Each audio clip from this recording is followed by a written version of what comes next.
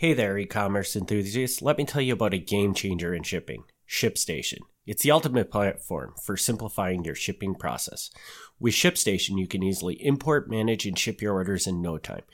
It integrates seamlessly with your favorite e-commerce platforms and carriers, ensuring a smooth workflow. Gain valuable insights with their powerful analytics and reporting tools. Say goodbye to shipping headaches. Visit foxcitiesmm.com/ship and level up your shipping game today. You're listening to Fox Cities Murder and Mayhem, your bi-weekly dose of true crime history in a small rural community of Wisconsin.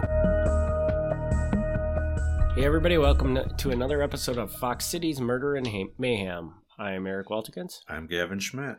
And Gavin, let's get started with the topic. All right, so just want to say that we're still in the long ago past here. I'll mix it up next time for people who are sick of the long ago past. But this time we got a story called Orson Avery's Lucky Shot. Cool name. Thanks. All through the spring and early summer of 1876, so we're still way back. Yes, we are. 1876. There had been many bold and clever housebreakings and robberies of well-to-do residents in Green Bay. They were so well done that they thought it must be an organized gang traveling around and breaking into these houses. The police were stumped. Seems normal for this time frame. Okay, good.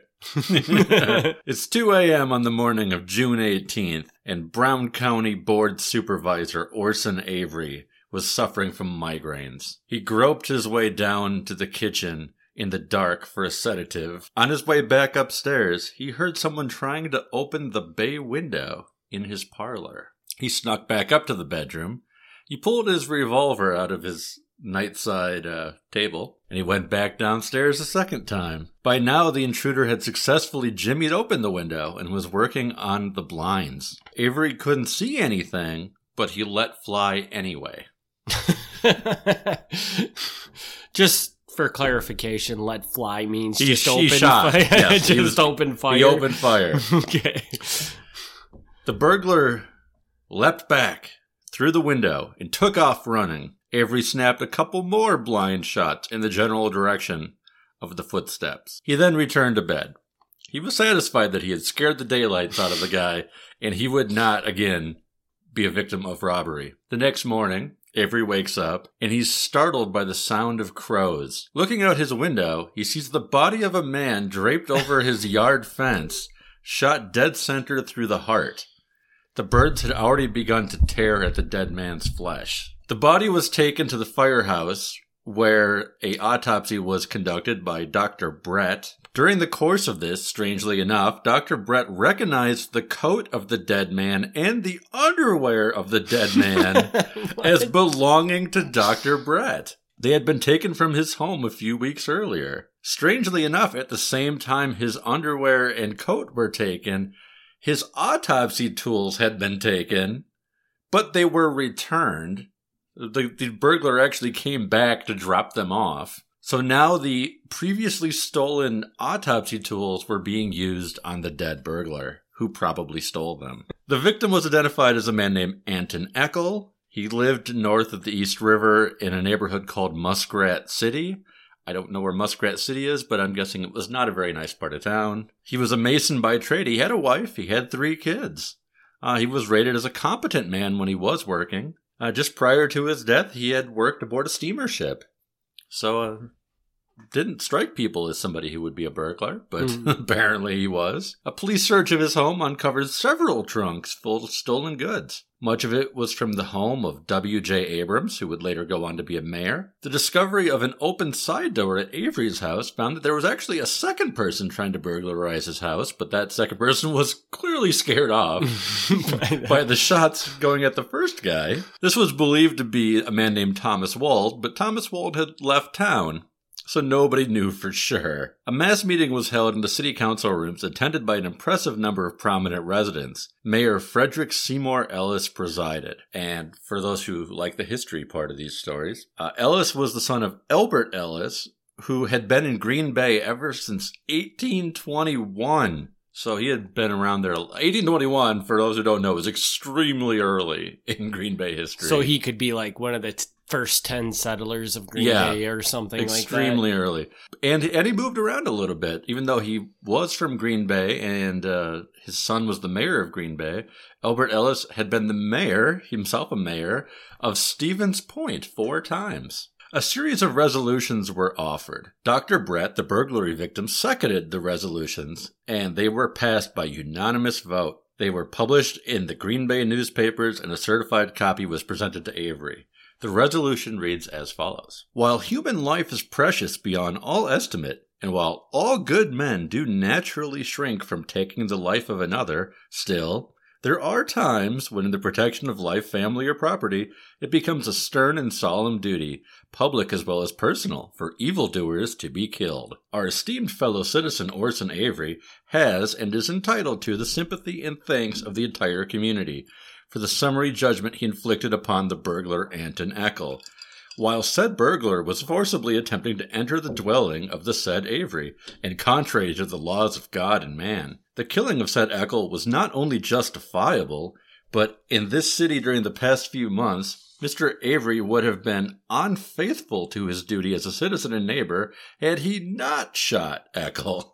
End quote. So there was actually never a trial per se for this. They just had a meeting and decided, oh yeah, this was a justified killing, and Yep. Now, would that have been normal for this type of situation, or do you have no idea? Or I guess I didn't even think about it. That's a good question. I mean, his story, of course, is this guy was breaking into my house, so I shot him as he was escaping. But yeah, I guess, I didn't even think about it. That is kind of just his word. Yeah. I mean, no formal investigation to see or anything like that. No, I don't think so. I guess once they found that he did have like stolen property at his house, I guess, well, probably was true. Yeah, that's true. I mean, the evidence does state that it was probably, he was probably attempting to break in. Yeah, no, Avery was never arrested or anything like that. So I guess that pretty much right off the bat, they knew that he had done the right thing there. Well, this resolution was very nice, but it didn't do Avery very much good. In those days, Green Bay was a tough town.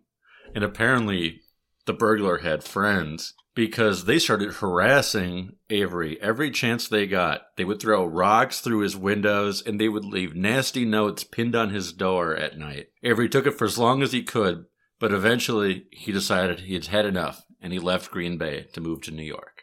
Now, you had mentioned it earlier in the episode that this was they were speculating that all these robberies could have been a gang. Yeah.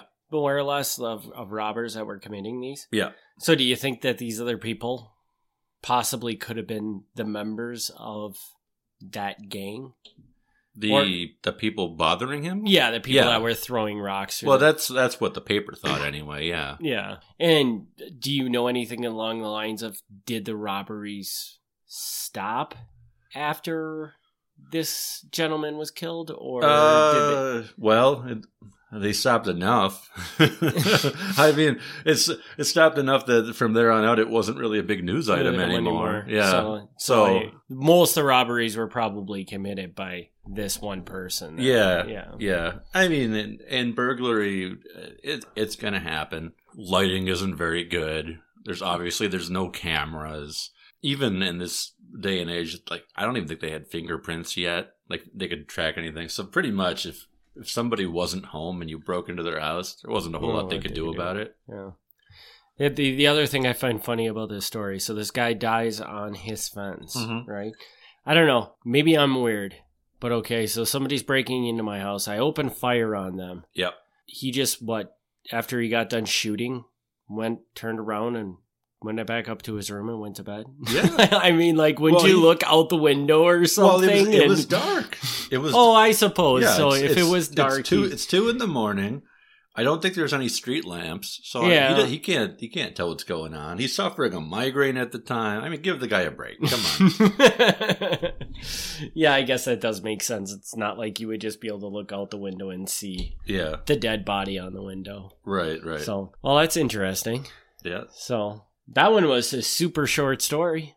Yeah, well, there wasn't a whole lot to that story. That's all there is. Well, Do you got anything else for anybody? Maybe. No, I mean, I guess just the regular, if you want to reach out to us, you can email MilwaukeeMafia@gmail.com, or find us on the web at MilwaukeeMafia.com or FoxCitiesMM.com. It'll go to the same place, more or less. It'll get back to us. If you have a story suggestion, send it our way. Some of them will be a little shorter. I mean, there's only so much I can really say about that one. Yeah. Well, thanks everybody for tuning in. This wraps up another episode. We'll be back in 2 weeks with another great Fox Cities Murder and Mayhem story. Thanks for tuning in. Thanks for tuning in to Fox Cities Murder and Mayhem. Join us in 2 weeks for another exciting episode of Murder and Mayhem.